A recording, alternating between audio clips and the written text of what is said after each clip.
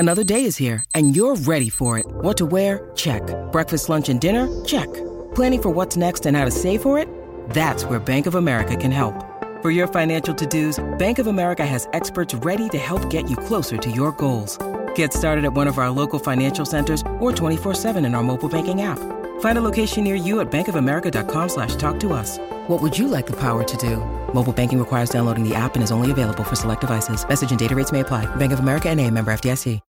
When you need mealtime inspiration, it's worth shopping Kroger, where you'll find over 30,000 mouth-watering choices that excite your inner foodie. And no matter what tasty choice you make, you'll enjoy our everyday low prices, plus extra ways to save, like digital coupons worth over $600 each week. You can also save up to $1 off per gallon at the pump with fuel points. More savings and more inspiring flavors make shopping Kroger worth it every time. Kroger, fresh for everyone. Fuel restrictions apply.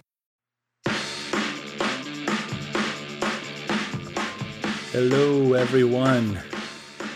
Welcome to the Serbian Corner. I hope you hear me. Yes, you do. Show where a couple of Serbians talk about the Nuggets on DNVR YouTube channel, DNVR Nuggets podcast feed, everywhere you find podcasts and all that stuff. My name is Voja, back in the States, back in Lincoln. Here with me today is Miroslav, as always. How are you? What's up? Excellent. I'm on the non-COVID illness kind of a treatment right now.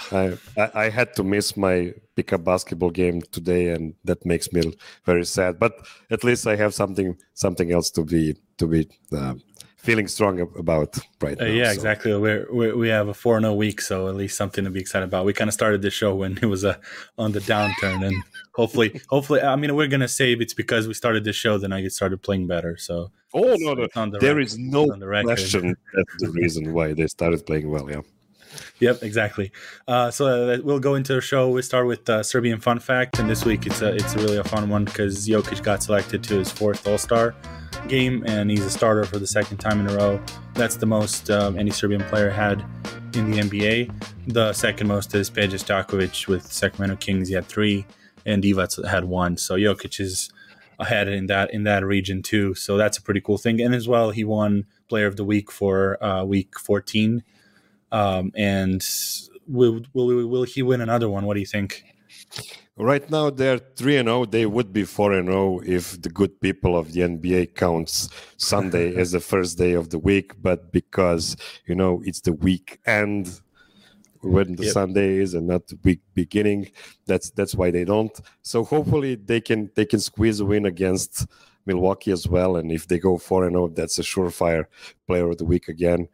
But maybe even if it's 3-1, I think there's still good chances for that.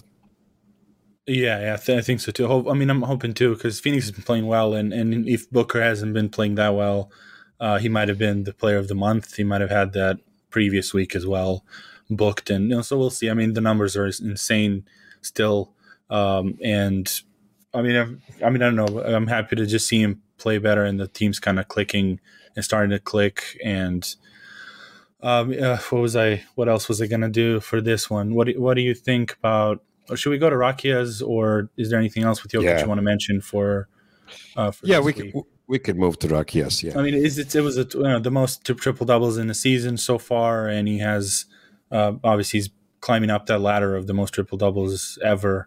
All that stuff, like 5,000 rebounds, 3,000 assists list. Like with him, his records are we just start to forget how many he's breaking. Yeah, actually, this is the second time in his career he has 6 triple doubles in 1 month. Yeah, that's true. Yeah. And the only other center that did it, well, probably not multiple times, probably ever did it, was of course Will Chamberlain. Well, I think it's like 6 months like that. Yeah, or 4 times. Yeah. It's insane. I mean, what he's doing, like. It's hard to even grasp anymore. Like we talked with Vote in the backstages, like he gave him an A- on the player grades, and you're like, well, it is. I mean, for his standards, that's kind of what the grades are. So we'll see. I mean, the MVP race heating up and all that. We'll talk about that later. And now we'll get into our Rakia shots, our national alcoholic drink, usually taken before dinner. So what this segment will be like a quick headline, something that made an impression on us quickly and strongly this week. So we'll start with Miroslav. It's one of the topics that he had in mind. It was pretty cool to me too. What's up? What are we drinking first?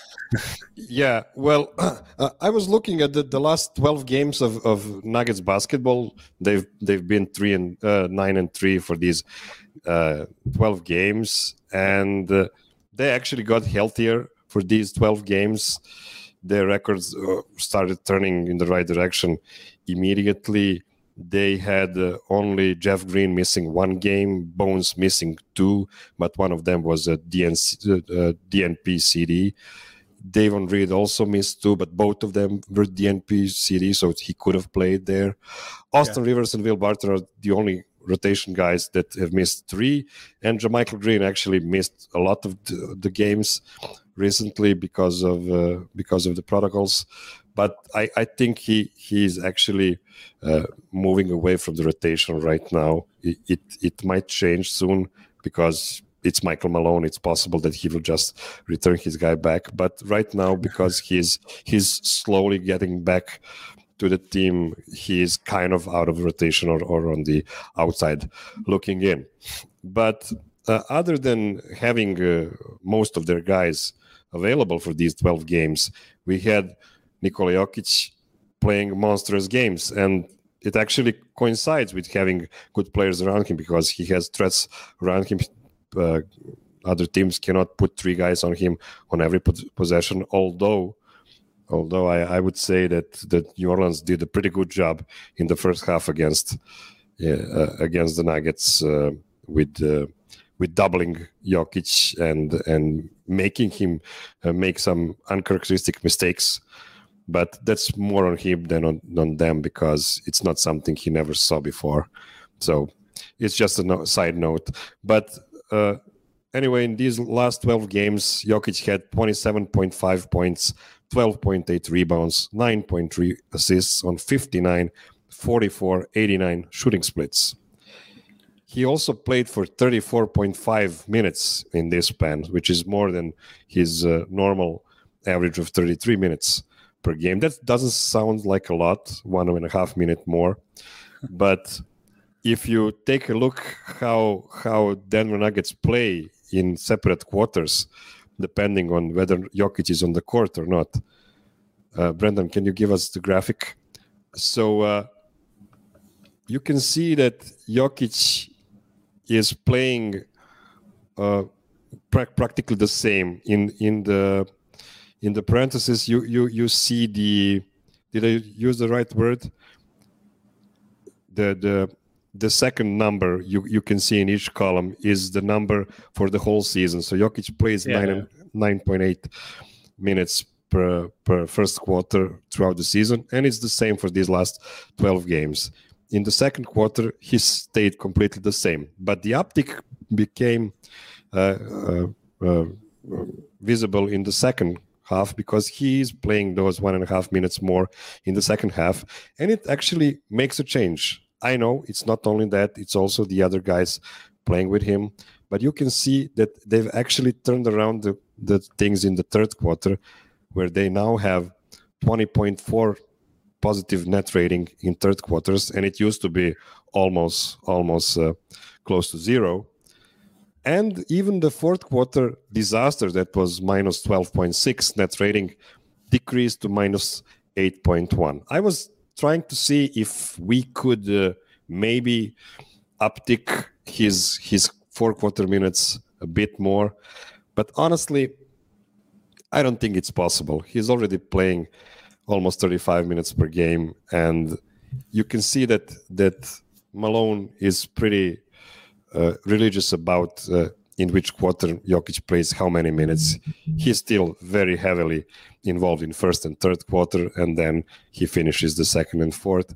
And the addition of Boogie Cousins and Bryn Forbes, along with having all of Barton, Gordon, Jeff Green, Monte, should help Malone bring Jokic minutes back to 33, not going up even further. And it was a strength of schedule. We have to accept that as well. But they were ranked second in offense in the last 12 games, and also 13th in defense, which is not too bad. So in conclusion, don't ask for more from Jokic in the clutch. Just play better players around him. And by the way, since we last spoke about their record in the clutch games 3 weeks ago, they went 5-2 or 6-2 in those games. So now they're 12-8, which is much better than what we spoke about 2 weeks ago. Yeah, I mean, you're right with the strength of players around him. That's usually, I mean, you can't like have one player, because again, we saw the Clippers games and stuff, how they play defense in the clutch. It changes. Like, it's not the same as in the first quarters and first halves of the games. Well, with the numbers in fourth, I mean, the only solution again would be just to redistribute, but then we become Utah Jazz, and I really don't want that. So just to have like a stagger and, take him out earlier in the third maybe, or, earlier in the first quarter, and then like have him redistributed that way. Like I like it what it is. Like if the second unit can give you like last night, 5 minutes, quality minutes in the fourth, and keep the distance, and or just keep the game within reach, I think that's enough for Jokic to play. And I think that's what in this season, that's probably what caused that negative net rating, because it kind of drips from the third quarter when the second unit comes in, and you have 2 or 3 minutes in the fourth where every team picks up the intensity. Then our bench, that was basically our third string lineup, was a little bit worse, and so that's where their deficiencies would probably come into play. So I mean I agree. Just for now, I think like let's have everyone healthy and just see where we go from now, and then there's a last portion of the season where you can see if you want to experiment or anything like that. So so we're next. We're gonna have like 3 shots on this stuff. We had the fourth quarter stuff. We're gonna go into talk about a little bit about Austin Rivers. There's a question. Is he a ball stopper? Is he a Jokic player? Because he has that tendency sometimes to record scratch, and he loves that one-on-one game and his jab step stuff that people, much malign jab step. And within recent games, we've kind of seen him be more aggressive, and that kind of bore fruit with his efficiency in shooting and just the quality of shots he takes and just amount of points he had on, obviously in the last few games. So what do you think about that? Is he a ball stopper to you, or why does he have that stigma? Yeah, I think it's a bit unfair to call him just a ball stopper, and I will explain why he gets such a negative rep. Austin, first of all, also benefited from the team having more good players on the court. Of course, he is more free to play. And in his last 9 games, he appeared for the Nuggets. The Nuggets were 8-1. It's not only because of him, but he was a really good contributor. He scored 10.6 points per game on 53, 48, 80 shooting splits. That's not a small sample. That's a 9-game sample. Those numbers match the eye test, because since everybody noticed Austin was playing better lately, especially, of course, in that game versus Brooklyn. My theory on why Austin is considered the ball stopper is that he has too much skill in combination with not enough athleticism. He refuses to take a wide open 3 because he wants to start himself up with an easy layup. So instead of shooting, he dribbles and tries to finish under the rim. But he lacks athleticism to finish there every time. This, of course, wasn't the case against Brooklyn, where he shot like 7 from 10 from 3. So he didn't need to warm himself up over there. So basically what I want to say is he thinks he has more athleticism than he does, and there are some other things that I will try to show you. Ben Taylor, a friend of the DNBA show, did some excellent work on different kinds of athleticism before. I'm not as smart as him, so I'll make it much simpler. For me, athleticism comes from several prerequisites: heights, wingspan, strength, quickness, and vertical. Brendan, can we get the spreadsheet for that? So, thinking about this, not that one, the other one. We'll do it live. Don't worry. Yeah, that's the one. That's the one. And it's not very complete. I messed up the colors, but I'll explain. So, if we look at Rivers here, he has a height of 6.4, which is average for his position, but his wingspan of 6'6" is actually below average for his position, and that doesn't help him on defense, but also doesn't help him on offense, because when he's driving with the ball, he could use a couple of inches more to be able to to shoot over the defender. And also, this is what I put for his strength, quickness, and vertical. They're just average next to his ball skills, basketball skills, which are quite high, as I feel. Jokic has one red. Yeah, Jokic had to have one red because, yeah, he is slightly above average in height and wingspan. He's extremely strong in strength and quickness for his position as well. Basketball skills, of course, off the charts, but vertical, I would have to agree it's below average for his position and any position really. So after that, you can see Gordon and Jeff Green, who are just green all the way. They are very average in size, both on height and wingspan, but all the other things are going their way quite nice. And I also put here Facu. You cannot see the colors because I messed up the first two columns, but his height and wingspan are, of course, below average. And that's actually the only real limiting factor for him because he has extreme basketball skills and he's really quick. But it's just limited how far he can go in the NBA today. So basically what I wanted to say, yeah, Austin Rivers was called ball stopper because he wouldn't just shoot right away as he gets the open shot because he thinks and he knows he's a 35% shooter. He will not shoot 7 of 10 every time. He wants to work himself at, and that's the reason people don't consider him a Jokic player. But I think there is so much more to tell about him than just that. Yeah, the with him, I mean, he there was that the conversation he had with Malone, and I'm willing to bet that one of them was that being relax because the thing, he's not stupid and he knows the percentages and he knows like the shots, and maybe even like during the games you kind of can feel if you have it on or not. And so it could be a situation where he has the ball and he's like, I don't think I should shoot this, and so you try to get a better shot, and then that ends up being a worse thing than the original idea. And so I think I can, again, speculating that Malone might have talked to him about that stuff, just like being more relaxed and just, if the natural result of the play is your open shot, shoot it. Like it doesn't matter. You miss. Like, I mean, it couldn't get much worse. Like not just for him, just for the whole team. Like couldn't get much worse for missing threes after that Clippers game. So might as well just let it rip. And especially with how Jokic passes the ball to guys, that's like an underrated aspect of shooting in general. Just where do you get the ball when you're open? That like pass with the Clippers that Gordon catches it right in the breadbasket. That's kind of the stuff like with Rivers too. I suspect like with shooters that are not percentage wise like elite in the NBA, with them like that catch and shoot, like making them feel like they're in practice is like the key for me for good shot making. So I think that also helps with Jokic when you have him just passing it to you and perfectly, and you don't even think that you're in the game. You just catch it where you would in a practice. So that's kind of stuff. What's up, Brandon? I got a question for you guys. This rotation is about to change a lot. Approaching deadline, guys coming back. Where does Austin Rivers fit in sort of as we go through those check marks? I mean, is he a part of the rotation long term? He's been sort of don't play at all or spot start lately. Like, how do you guys see him? I see it as probably like what PJ Dozier was last couple of years, maybe just like depending on the situation or even health. Like he might be out. Like if you get Murray back, then it's gonna probably be between him and Forbes. We can transition honestly. Like we can.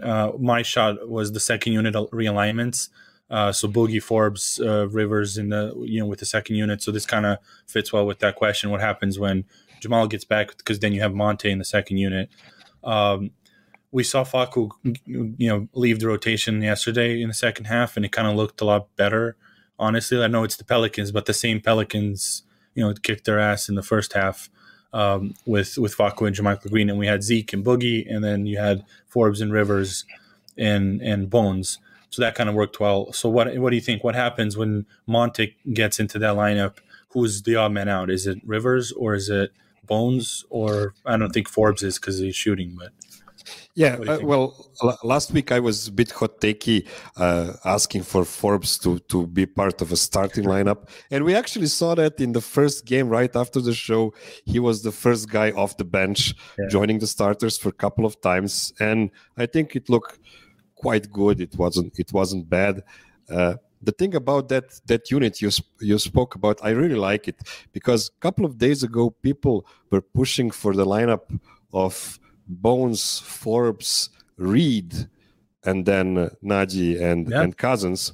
And even though I like that lineup defensively, I don't think there is enough ball handling on that lineup, because you only have you only have if they somehow shut down Bones, you have no other ways to deal with it. But with Rivers, who is a really good ball handler and a really smart player, I really like that unit.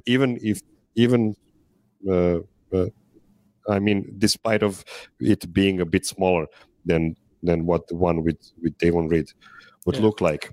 So I agree. I really think that Rivers, if nothing changes in the roster, that the trade deadline, if everything stays the same, I think he has a spot in the playoffs even before Forbes. I think he could get more minutes than Forbes, but I do agree that on some games Forbes will take his minutes and vice versa. So that's really cool. And as I said, the lineup with Facu last night kind of worked for half the stint, and then when the quarters turned, it was just a disaster. It was just a disaster.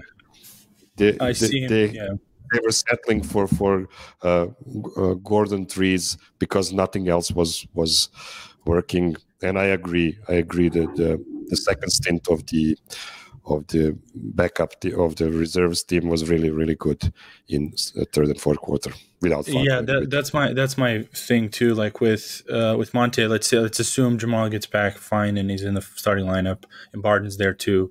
Then you have Monte and Bones, so it's between so you have like ball handling, two ball handlers, and then Rivers could be an odd man out if you want to keep Forbes in there. And then you have your Zeke and Boogie. In case you want more defense, maybe then you shift a little bit. And I saw Tyler Peters said Bones will lose a spot down the stretch. That could happen, like where it could happen against better teams. Some of his flaws might get more exposed. And so if Monte's already there with your ball handler, he might be the odd man out. And then you have your veteran lineup of Monte, Forbes, and Rivers. Again, it's short lineup, but like I still think Rivers can service some stuff that PJ Dozier was, even though he's not that long and big, but defensively he can at least bother some people and not have a complete negative on there. And then you have Davon Reed situationally, like I would still want to use him. And then again, Facu, like depending on what how the day goes and what you have, like you might put him in. This is like, I don't know if we're not still talking about the playoffs. I'm still like kind of in the regular season still. You put him in against these like worse teams, maybe like get into head some of the young guys and stuff. So that's I still think Malone should like keep doing what he's doing. Like he experimented within this game. Like he was trying JaMychal for Zeke, he was trying these other things. And then eventually I think this is a good second unit until Jamal gets back to actually have all the points you said. Like you hit Forbes, they can actually get out of a screen without any doubling because there's no, Facu causes that people to back off. And so that means like a lot of screens are going to get covered better, or the pick and roll partner with Cousins and Facu is, if they roll like 3 or 4 times, Cousins is going to die on us on the court, like how he's conditioning right now with Facu. So like they really didn't do any favors with Facu, for Facu on the roster, but like he's not the guy that we should be building around. He's just like a serviceable guy when it's necessary because he doesn't get hurt, knock on wood. So I think he's a situational guy, but like I'm glad that he kind of that Malone trusted Bones at the end to run that unit, because you can see a difference in him as a different player completely when he plays that instead of when he plays with Facu and then Forbes in the same lineup. It's off to me at least. Yeah, and funny thing about Boogie, the Nuggets needed the backup center so bad that we're already counting on Cousins to be a part of the team for the rest of the season and even part of playoff rotation, even though he is still on his second 10-day contract now, because we had the news from Katie Vinci yesterday. Just as a side note, I would argue that the Nuggets played better basketball on average for 48 minutes when they had Mason Plumlee.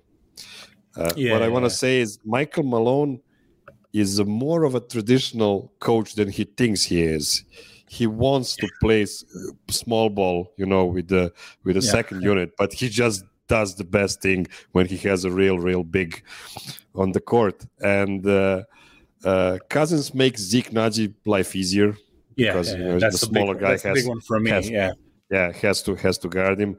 Even Facu looks better next to Cousins because of the gravity he has in the paint, and he plows through the opposition for rebounds on both sides of the court. And I agree with Adam that he has been a positive addition to the team in spite of being quite bad individually. He was really bad. He's shooting the ball that's the thing. That's the relative point. Like, what does it mean that is like not you, but in general, what does it mean that he's bad if he has a good effect on the that's right. Team? I agree. Like you play to win the game and you played it for the team to be better. I don't care if he's 1 of 5. If he's still going to make the defenses honest and follow him on the 3-point line and open up the paint, and then also he's going to be a wrecking ball. And another thing, I was joking, we did the Serbian podcast before today, and about one of the aspects of Boogie Cousins coming in was half joking, but like also could be like really true. He's such a, he's like that nervous energy that he comes in with the refs and he gets technicals and he yells at them all the time and he's like a mean guy, kind of how he looks on the court. I think that might have raised like the criteria for the refs in the Nuggets games, because up till now, like they're all kind of mellow, and when Jokic loses his cool, it looks worse than it actually is, and so refs react on like, oh, everyone was quiet, so now he's yelling, he might get he's going to get a technical, maybe even ejected. And with Boogie's there, they know Boogie, so they're already prepared that what's going to happen with like complaining to the refs, and then he actually yells at them. But then when Jokic does it, compared to that, it doesn't seem as bad. And so we might have seen yesterday, like, Boogie was still like doing his, confused faces on some of the calls and yelling at them. And then Jokic does it and he didn't get ejected. And it could be that, it could be what Brendan said in the postgame. Maybe the ref and crew was a little more lenient, but I'd like to believe that it also has like some Cousins effect and then also we have him for like 12 minutes, 6 fouls a game. He can come in, beat the crap out of some centers that are giving us trouble, like just a big body. And then the final thing, the biggest thing for me is Zeke is a little bit unlocked with him, because he'll have a shorter guy on him. He can shoot a 3 over guys, but then running through the paint is much freer than when he had to do center duties, when he had to go play pick and roll with Facu with Bones. It just didn't look the same when he was a center compared to like when Boogie Cousins is center right now. So that's like a cool thing. And then finally, JaMychal Green stepping out of the rotation. What do you think about that? Because he has a decent enough contract. Is he going to be out, or you think it's just a temporary thing? You want to move to the trade talk? Let me see. Yeah, we can go. This will be our fish stew disagreements. So this is our first. We're debuting, I guess, the segment today because we didn't have any disagreements so far. But so this fish stew is like a very popular, also unpopular dish in Serbia. So I don't like it at all. Miroslav loves it, and then Jokic also loves it. That's like his thing. That's like the North Serbia traditional dish. So we're gonna discuss something that was like either polarizing in the Nuggets sphere, or something that just two of us don't agree. And so the first thing we wanted to talk about this time is going to be trades, because two of us had a disagreement about one trade, and then we can get into whatever Nuggets need maybe, and what kind of trades can come up in the deadline. So you start us off. What do you think first? Yeah, well, I was a bit surprised that the trade deadline is only like 2 weeks, 20 days away. So it's not that far away, and it kind of sneaked on us. It's quite on the 10th, quickly. right? February 10th. It's a week. February 10th. Oh, it's even 10th. Less. It's the 10th. Yeah. Okay, so less than 2 weeks now. Okay, so the whole thing for me started with a George Karl tweet. I'm a huge fan of George Karl. And his tweet said, I said last week Nikola Jokic is on a path to become a top 10 all-time player, but this status for a player requires championships. Can the Denver Nuggets organization put a team together that supports that trajectory? And of course, George is talking about adding to the team that they already have. And George is a no bullshit guy, and this tweet is exactly how any head coach thinks. We need to win, and we need to win now. Coaches are not fans. Real fans will be there in a year or 5 years, but the coach might not be there. Since I'm not the coach, I will take a little caveat here. If the Nuggets think it is probable to get both Jamal Murray and Michael Porter Jr. back before the season ends, they should try and swing for the fences. However, it will not be as easy as it was last season. The Nuggets do not have a Gary Harris-sized contract to make the money work. My target for today is inspired by our guy Connor Ducey. His tweet proposed a Monte Morris for Derek White trade. First of all, we have no idea if White is in fact available in trade talks. But let's say the Bryn Forbes trade might not be the only in-season trade for the first Spurs this season. Of course, you screamed immediately, no way, at that tweet. And I have to say, I agree with that. But more on that no one in a couple of minutes. I have 3 different trade packages for Derek White, and I'll start with the least probable. Well, maybe not as unprobable as I think at this moment, but this is the best one from the Nuggets perspective. Harrison mentioned on Wednesday's show that he thinks JaMychal Green is the most probable asset to be included in a deal because his contract makes the most sense. It's about $9 million for this and the player option for next year. But that player option means that he has a de facto no trade clause, so he could reject going to San Antonio. So that's a caveat we need to understand here, but this is the idea. The Nuggets would get Derek White for J-Mike, and this is the hard part, Bones Highland and Zeke Naji. I don't think the San Antonio would trade Derek White only for J-Mike and Bones or only for J-Mike and Zeke, because Derek White is a really good player and he is in his prime. He has 3 more years on his contract, a pretty friendly contract after this season, and this would be a really hard pill to swallow. But as Adam mentioned a couple of days ago, we have no idea if Bones will be playing in this year's playoffs. And the same goes for Zeke. I mean, I think Zeke right now looks like he is closer to the playoff rotation, but who knows? J-Mike might just come back and everything will get back to where it was a month ago.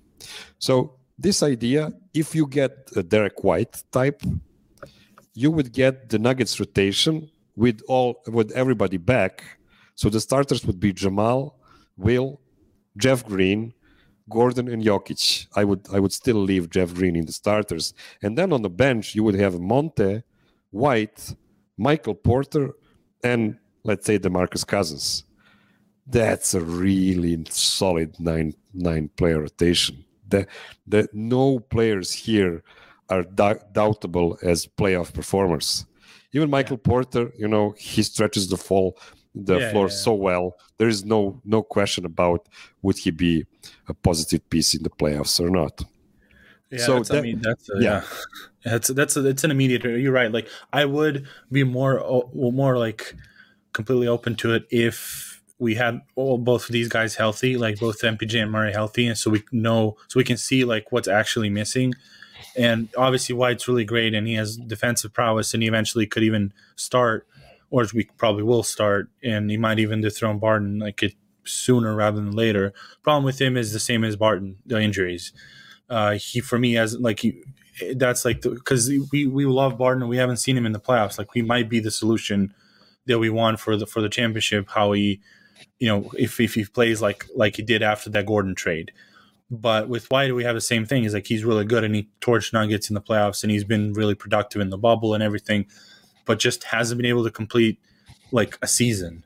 He's been in 60s for the last 3, I think, in 67, 66 games. Like for a young player, that's not really great. Like you have to have one at least of 79 or 78 season games, like to actually show full potential. And that's the problem is like if you consolidate that, you lose flexibility completely because it's not obviously the championships are won in those margins, but if you trade both Zeke and Bones, you lose two positions. You basically lose for potential. Like you see what Zeke can do, and if he can stretch the floor and be that energy guy and cutting through the middle, you gain some gravity on offense through the big position. With Bones, if you trade him and Derek White gets hurt and stuff, you lose completely a one guy that can actually get you to the rim and knock down some 30-footers even. Because yesterday, Pelicans were getting back on Facu and that was a nightmare. Like because then Forbes can get out of it. Boogie's not rolling as he because he's not a rolling big like a complete like high vertical threat for Facu. Bones comes in. They step behind the screen. He rises up from like 27 to 30 feet, knocks it down. After that, they have to fight over screens. Then the whole court stretches out, and then you can get Zeke cutting through the middle, getting layups and stuff. So for me, I'm always about more options than not. Like have more options than you might need, like just in case, because we've seen, especially with the Nuggets, we've seen injuries derail them just because of that reason. That you don't have those specific roles. So in theory, like if he can be healthy, yes, great. Like because that's your point of attack defender. You can put him in there with Murray, and then you have an actual really nice defensive stopper, and then Murray you can hide and save him for offense. So yeah, but that's my only regret, and which is again is something that I also said about Gordon, and he turned out to be great so far. So that's right. I mean, it would be hard. Like it would be great if we don't have to lose one of them. Like if you can keep at least Zeke again. That would be like a second year in a row trading a young guard, but still, like if you can keep one of the guys, just in case. I don't think San Antonio is doing that for only one. Yeah, of course they won't. Players. Yeah. It's a problem, of course, and I agree on all of those spots. But one thing we forget: this is all if Jamal is coming back. Yeah, exactly. So we don't need Bones in the playoffs if you have Jamal and you have Monte. There is no need for a third really talented point guard there. But yes, the availability is a problem. They're quite did have some availability issues before, but it's nothing really too serious, as I will show you soon. But the other two trade packages I made here, and with reluctancy, to be completely honest, is the trade that would involve either Monte or Will Barton. So for who? For White? For White, yes. So the package, tougher, the package that Deuce actually suggested was Monte, Zeke, and Vlatko for White.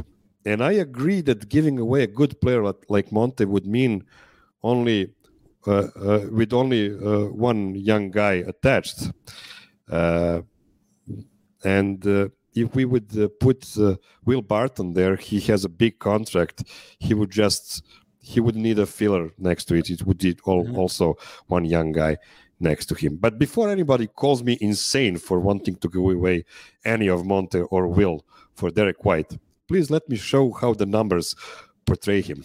Yeah. So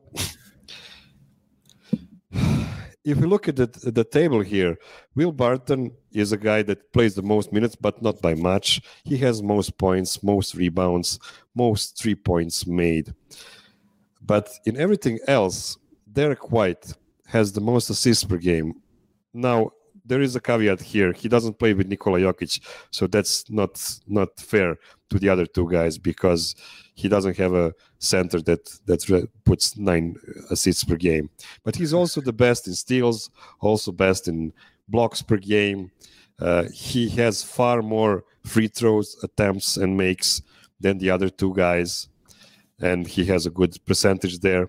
But if you look at the advanced numbers, you can see that his PER is the highest, the win shares highest, win shares per 48, box plus minus warp. And about the availability, I wanted to check that as well. Monte has the most games in the last three seasons, 200. Derek White is at about 170, and Will is almost at 160. So it's not a huge difference comparing to Will Barton. I would agree that Monte Morris is a more dependable guy availability wise. Now you can close the. Another thing I didn't put on the table there is that Derek White is actually the best of the three guys as a pick and roll ball handler, which was quite surprising to me. He is in about 80 percentile of all the shooting guards in the league, and Monte is at about 60 percentile. Will is actually quite bad at like 45 percentile, something like that. So it's one thing also too. But I have to say, this wouldn't be a big upgrade. It would be an upgrade, I believe, but you're making a chemistry risk there because you have no idea how Derek White works on the team, and you're losing one guy to get another one that's slightly better. So I wouldn't do this, to be honest. Yeah, well, the thing with I wouldn't like go with Barton and a young player. That's I think too much. Like Barton, if they're gonna go Barton, maybe a pick for just go swap, basically get a starter. Because Barton's contract, like he's expiring and he's also older. So maybe if you just switch out a player for that starting, shooting guard, maybe. But I think that's too much to go like Bones and Barton for White. Like I don't think he's that great. Even though I love him, like I would want him at Nuggets eventually, but not like this. Like I think it would be too much, especially for injury-prone guys. I said. So yeah. And then I saw a comment. I think it was Tyler again. Talk about basically getting like Justin Holiday. That was as I said, we did like the Serbian language podcast earlier, and I said like JaMychal Green would be like a candidate for me if we're going to keep Boogie, and I think at this point, like for a minimal salary to the end of the season, it's not a bad deal, and you cover that backup center, and you have Zeke as like an emergency backup center. JaMychal Green then opens up that salary for maybe a wing, and so Justin Holiday was one of the guys. Just you think about a guy that's like you can play him or not play him. He's not going to cause trouble. He's a defensive player. He can knock down some shots, like if he's when he's open, what you want him from that kind of guy. So it'll be like kind of a Torrey Craig upgrade. If you're not going to use Reed, that's another caveat of like if you're going to use Reed in that role. Maybe like you don't need that type of wing. Like you can see something else, and maybe just keep the rotation as it is. Because that's the thing, they know better than we do what they see in practice every day. Like of course we can't know. We can say from the games, but then so that's what I'm saying. Like JaMychal would be like a good now asset for trading because matching salaries. The numbers better than I do. I'm like talking more about basketball wise because if then he frees up Zeke's minutes, there's no like question if Zeke makes a mistake, DeMalone's going to pull him because he's young and doesn't think he understands. So like you get rid of a veteran that Malone might use as a crutch, not unlike Torrey Craig, Michael Porter situation. So that's one of my things. Like I would want to see maybe that happening, if anything, for the trade deadline. So yeah, and maybe J-Mac even would be happy to be part of a trade, because maybe if he loses the minutes here, Brendan was saying earlier in the comments, like if he loses, maybe he'd be up for it. So that's like you have to keep it open, and then just for the record, like for me at least personally, like it's Jokic and Monte untouchable for this team. Well, actually, Murray, obviously.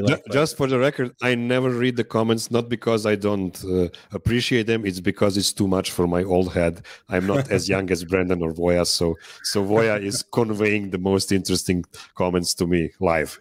Yep, exactly. So we can go now. Finish up. We're almost done with our things. Just we're going to talk about our burek of the week.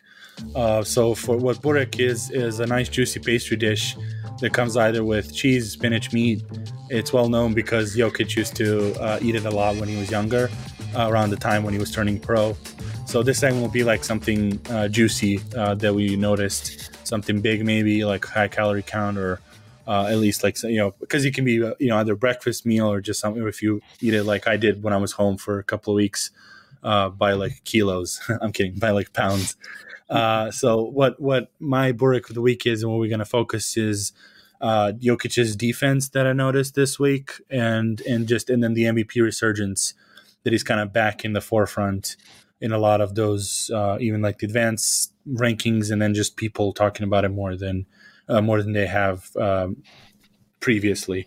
So first, defense. I had a clip on my Twitter feed that I cut out from a game against the Grizzlies because I was traveling. I didn't watch it live, so I watched the replay. And usually, that gives me a lot of time you can just return, obviously, and just see the play. There's a really good play, and then it kind of epitomizes why Jokic is a good defender to me, and also why people don't consider him, because it's not a flashy play. So he kind of hedged out on John Morant, so he doesn't go through split the screen and get an advantage and go get a layup, but not too much because John Morant it's not a great shooter, so he can live with that. By that time, John Morant passes to the corner to Melton, that obviously, like Barton, has his troubles with closeouts, gets past Barton. And by that time, Jokic already sees that's going to happen, covers, but recovers that well that he blocks off Melton's drive to the basket, but also a dump-off pass angle to Steven Adams. And it's a very intricate play, and it just looks like Jokic is kind of just going up and down and doesn't do much because Barton comes up and blocks Melton. And I don't know if it was an out of bounds or they call a foul. Either way, he didn't get an easy layup. And so that's kind of the things that Jokic does. And because of his conditioning in the past few years, since like 2020, that like December or 2020, when he started being in better shape, he can actually cover those much better because he could always see those. That's the thing with him. He sees everything on the court. The problem is like if his body can follow what he sees. And we've seen the MVP season last year, like everything kind of fell into place because he can keep up with conditioning, he can keep up with a lot of centers and actually run past some of them. And the defense this year was that way too, because those blocks that he has in the point of before the offensive player even gets the ball out of his hands, he ends up blocking it and times it perfectly. Those are all the things he could do. It's just that there were a lot of times fouls because he couldn't get there in time with his legs. And now because he has better conditioning, he can do that. So like that was very juicy. And then just building off of that, you had the Detroit games with Cade Cunningham. And I was kind of mad that Matt Moore had this point on Locked On Nuggets before we got a chance to do this show, is that Cade's really smart and he has that uncharacteristic like rookie maturity. So he knows a lot of where he wants to go and how to use the advantages and disadvantages of the defensive players. Gets the angles, he has the athleticism, that knows how to pass, surveys the court, everything. And when he played against Jokic, I don't think he's seen a player that knows what Cade wants to do before he does it. Like what's the best angle to pass it. So we saw a lot of deflections, steals that Jokic would get on Cade because of that mind that he has. And so it was really funny. And obviously Cade was really good, and then he adjusted in the next game, but still had a lot of turnovers. But it was really cool just how that cat and mouse game, when you see him even one-on-one, like Cade wasn't running past him because that's not what he usually does. He like kind of snakes through easily and then like gets the shoulder in, takes the advantage. If the player is flat-footed or has a bad angle on his stance, then he can take the advantage. So Jokic doesn't do that, and there was a lot of like settling for mid-range jumpers or like passing the ball to a second option, not the first option, because Jokic would cut that off. So that was really cool for me just to see like these like details that he can improve now because of his just more maturity and then conditioning primarily. So what do you think? Do you agree or any? Oh yeah. Yeah, I really like that point on him having better conditioning compared to seasons before. But that actually joins my Burek of the week, and it's a bit controversial because it's something that really bothers a lot of Nuggets fans, but not me. And this is the thing: a lot of guys are back now, so Nikola knows he doesn't have to push on both ends for 35 minutes every game.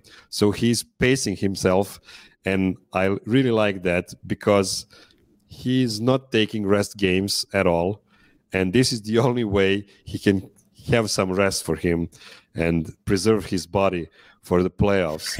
Yeah. You can see that in the first half of last game, and actually you can see that in a lot of first halves really.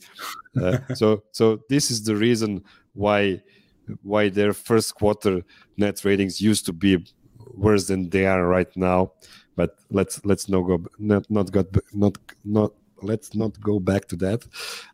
But I like the way he's just taking over the game when it's really needed, and I think he is smart enough to recognize the exact moment he needs to do that.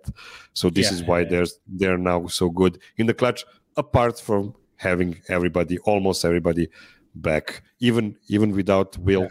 Yesterday, that was 3 starters down. And yes, I know that the Pelicans are really terrible at the moment without their guys. But I like this, and I don't think he will be skipping any of the games before the All-Star break, and this is his way to pace himself. Yeah. Thanks for the compliment shirt. Yeah, the MVR Colorado fundraiser shirt. It's really great. I love black too, so it was also fit. I agree. Like the thing, he rests, and especially the point is when Murray gets back, he can actually get some offensive. I mean, hopefully we don't push him too hard right away. So eventually, when he gets back to it, he can have some of the offensive load on his back and have some plays that Jokic might not be involved completely. So that's also his rest possessions, and then he can kind of count during the game. Like I can rest a couple in the offense, then I can actually turn up some defensive plays when we need to. So, and that's of course because I said like he is well aware of the court at all times, like what's happening.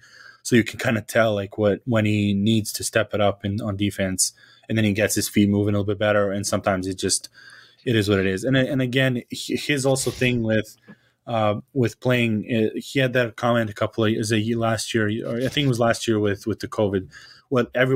All the players eat the same bread, and we should be taking care of each other. And that's one of the reasons too that he doesn't sometimes want to try for like a highlight block, because there's a chance of both of them getting hurt, and there's no reason. It's a long season. Right. Those 2 points are not gonna decide the whole season. If those 2 points decide the whole season, they'll let it be. Like, better. It's like Danny Green said that, with Klay Thompson, like I'd rather have that play back than trying to block that shot, even though it was the finals game and you kind of want players to have 100% all the time. Sometimes you just, especially in the regular season, just take a step back and move forward, live to fight another day. So I think you're right with like his resting on defense, so people sometimes see those and you can clip. That's the things you can clip. Corey Joseph killing him in the pick and roll, but it's like it's Detroit. Like they were already up. You don't need to exert your that much energy in that specific situation because you're going to win anyway. So that's why I'm still, even though they played crappy teams and it was 4-0 and they were all like shaky wins, I don't think I've ever doubted any of those wins. Like even though they were close and they were within 5-6. This is the kind of the Nuggets team I'm used to watching from a few years ago. Like when every game was close, no matter how the opponent, what strength of the opponent was, they would still find a way to win, even though it's by 5 against Detroit or by 5 against Golden State with Durant, that kind of stuff. So that's and that kind of fuels me, like gets the MVP resurgence. Kind of pairs it up, obviously, because he's so good on offense. But I think the complete picture for a lot of those doubters, that defensive clips that Kevin O'Connor and some of these guys do and talk about, those can be like added to the package of like, he's not only the best offensive player in the world and one of the best offensive players ever, he's also fits that has the defense to do it as well, if necessary. Because he's so good on offense, you need the defense to be just barely good for him to work, and I think he has really good defense, no matter what. Like the haters might say. And then Ben Taylor obviously did the great video with collaboration with the NBA, just about what kind of savant Jokic is. So check that out. So what do you think about the MVP? Like, what do you think about the conversation? Is it tiring or? No, I love the MVP debate because it makes no sense in the first half of the season. Yeah. Now we are finally in the second half, so it kind of makes a bit of sense right now, and it's making me nervous really because I was so sure there is no way that Nikola is repeating as the MVP this season, but I don't know, man. I don't know. I mean, when I look at the strength of schedule until the end of the season, and we spoke to Brandon about it before the show, there is a chance for them to climb up all the way to the third position. And in that case, with the numbers he's delivering every day, with the with how much things he revolves around him on both sides of the court, it will just be impossible to ignore that. And I'm looking forward to all the Stephen A, all the other national guys. What's the nice word? Shitting on Nick Wright, shitting on him until like a week before the MVP votes are filed in, and how they will try to get out of those. It's going to be interesting because I resigned myself from like even expecting MVP this year, just because that it's like he got it once and it was already like that much of. The thing is, like, he was almost unanimous.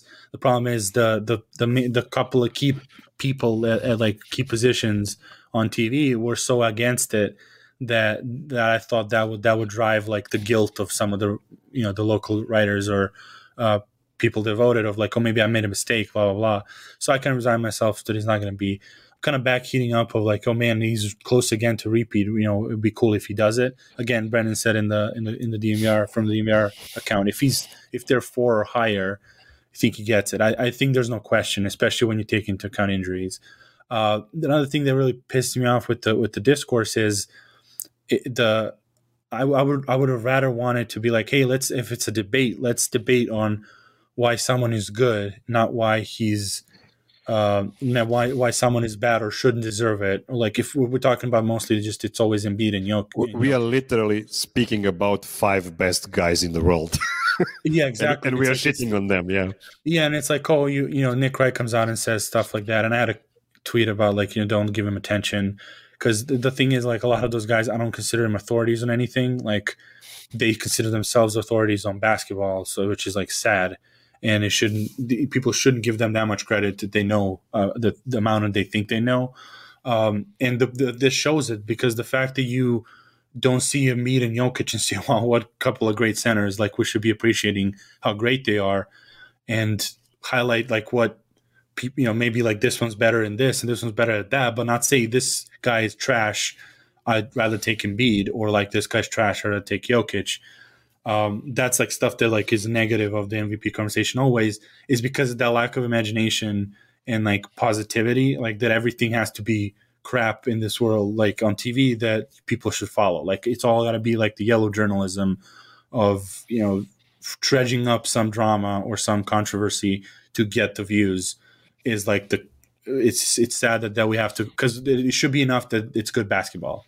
Like that's what I'm trying to say. Like it should be enough that we have LeBron in his 19th year playing like he's playing, and Embiid and Jokic and Booker is embracing his villain side with the Raptor thing, and he's playing like his mind out right now. And even Gobert's decent for and important for Utah. So like I'd rather accentuate the positive than like try to downgrade one to improve the other. So that's my soliloquy.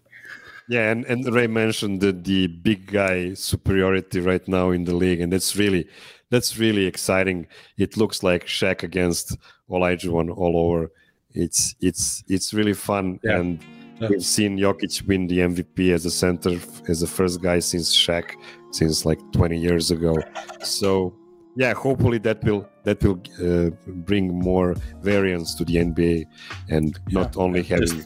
Just be more interesting. Like that's the thing, is like just try a little harder in the morning when they're doing those debate shows, of like just debate something that's actually like debatable, not like yelling into the ether. So and I hope he wins it out there. But if he doesn't, like I still won't be disappointed. It's not going to be an outrage. The fact is, like a lot of players are playing well. Like it's not a we'll see. It's not like last year, like for me at least. Yeah, well, we'll see. But yeah, that's the thing, is like KD was hurt. And he fell out of the conversation. And at one point, he was the front runner, and it was no question about it. So who knows? Like, it'll be fun. And obviously, we didn't even mention Giannis. Like he's doing his thing, like he's been doing for the last 5 years. So that's and that's pretty much our show for today. I think we're getting close to getting to an hour. So I'd like to thank everyone for watching us again here and hanging out on the Serbian Corner with the two of us. Hopefully we'll be back next week. We'll see how the schedule is, which days we're going to be back on. Follow us everywhere. I guess Twitter, DNVR on YouTube. Where else are we? Podcast feeds, DNVR Nuggets, newspapers, I guess. I'm kidding. Those are dead, unfortunately. Don't forget to tune in 6 p.m. for the Goaties. It will be a great live show from 6 to I don't know when it ends, and it will be really good after 2 years again with the Goaties. Agreed. Cool. Brendan, you can get us out of here. Thanks everyone. Idemo Nagitsi.